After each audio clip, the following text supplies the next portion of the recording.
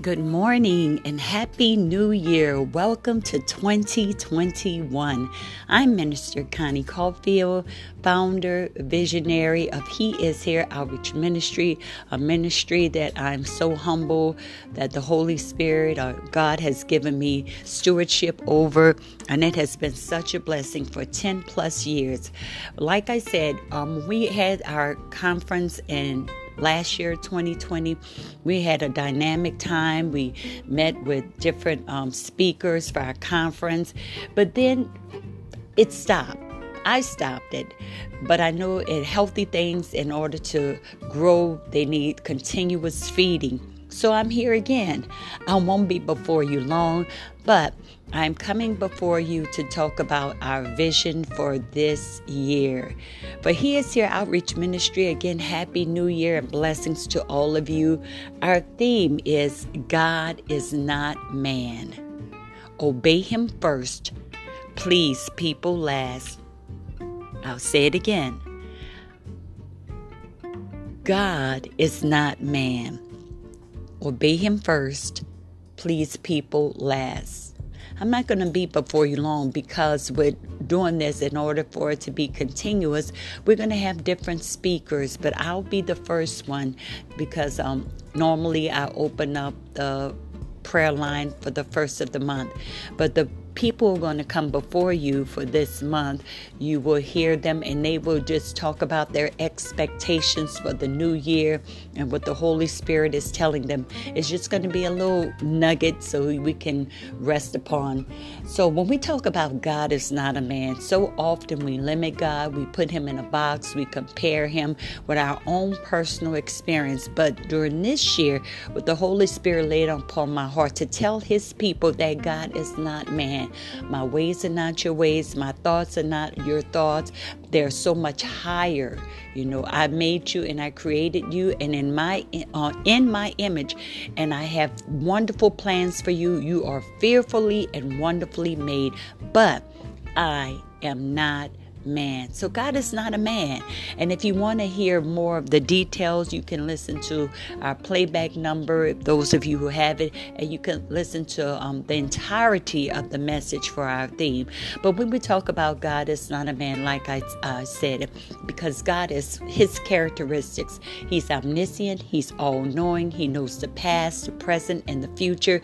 He's omnipresent. He's everywhere at the same time, simultaneously. He could be in Japan. He could be in a crack house. I mean, His spirit is just limitless, the things He can do. And He is omnipotent. That means He is all powerful. A lot of people are rushing out to get the vaccine to seize the invasion in their bodies with the COVID-19, but God is all powerful, greater than any military strategy or missiles, greater than anybody. He's just all powerful. Can't even put into words. He's almighty. So we thank God for that. And so our theme, and I'm just gonna give you a little touch of it. It came from 1 Thessalonians chapter 2, and I read verses 4 through 6 and verse 12. The Thessalonians, this is with Paul, Silas, and Timothy. They were a group of people in the church.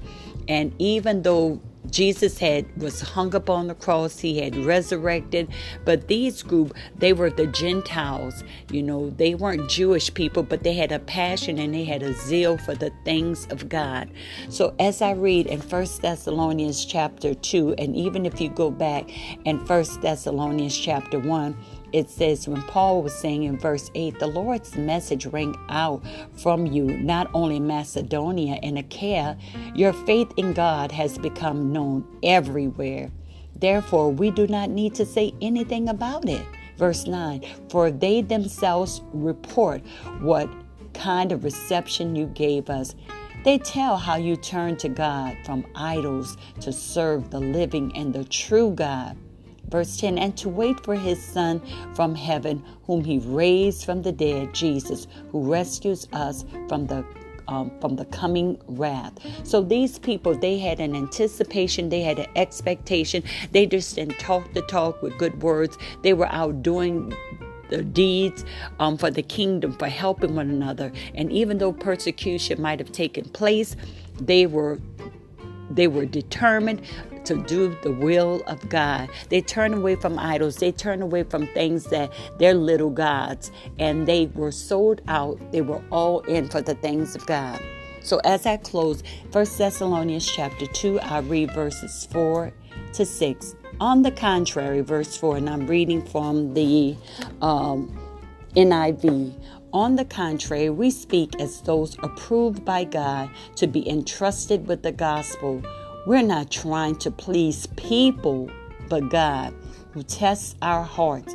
Verse 5, you know we never use flattery, nor did we put on a mask to cover up greed. God is our witness.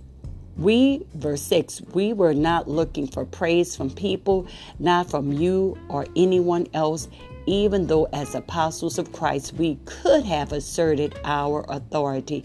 And that's Paul just telling the Thessalonians and other people that whatever you do for God, do it because you are a disciple, you are consecrated, your life has been ordained, set by the things of God.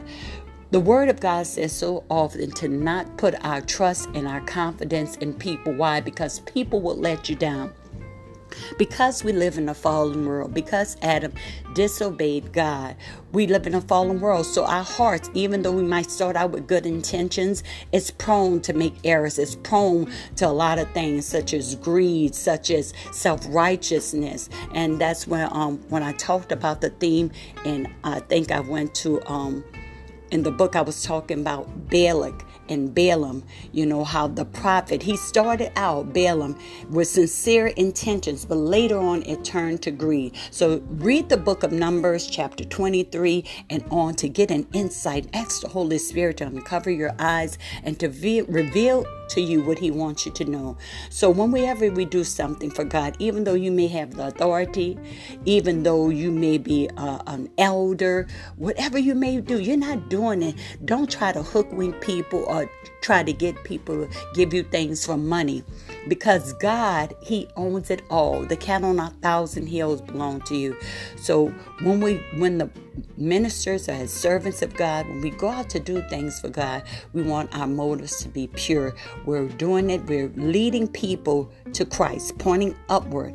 His word says, if I will be lifted up from the earth, I'll draw all men unto me. So God is a drawer, and we want to draw him into the things of God. And then verse 12, it says, 1 Thessalonians chapter 2, verse 12, as I close, encouraging, comforting, and urging you to live lives worthy of God, who calls you into his kingdom and glory.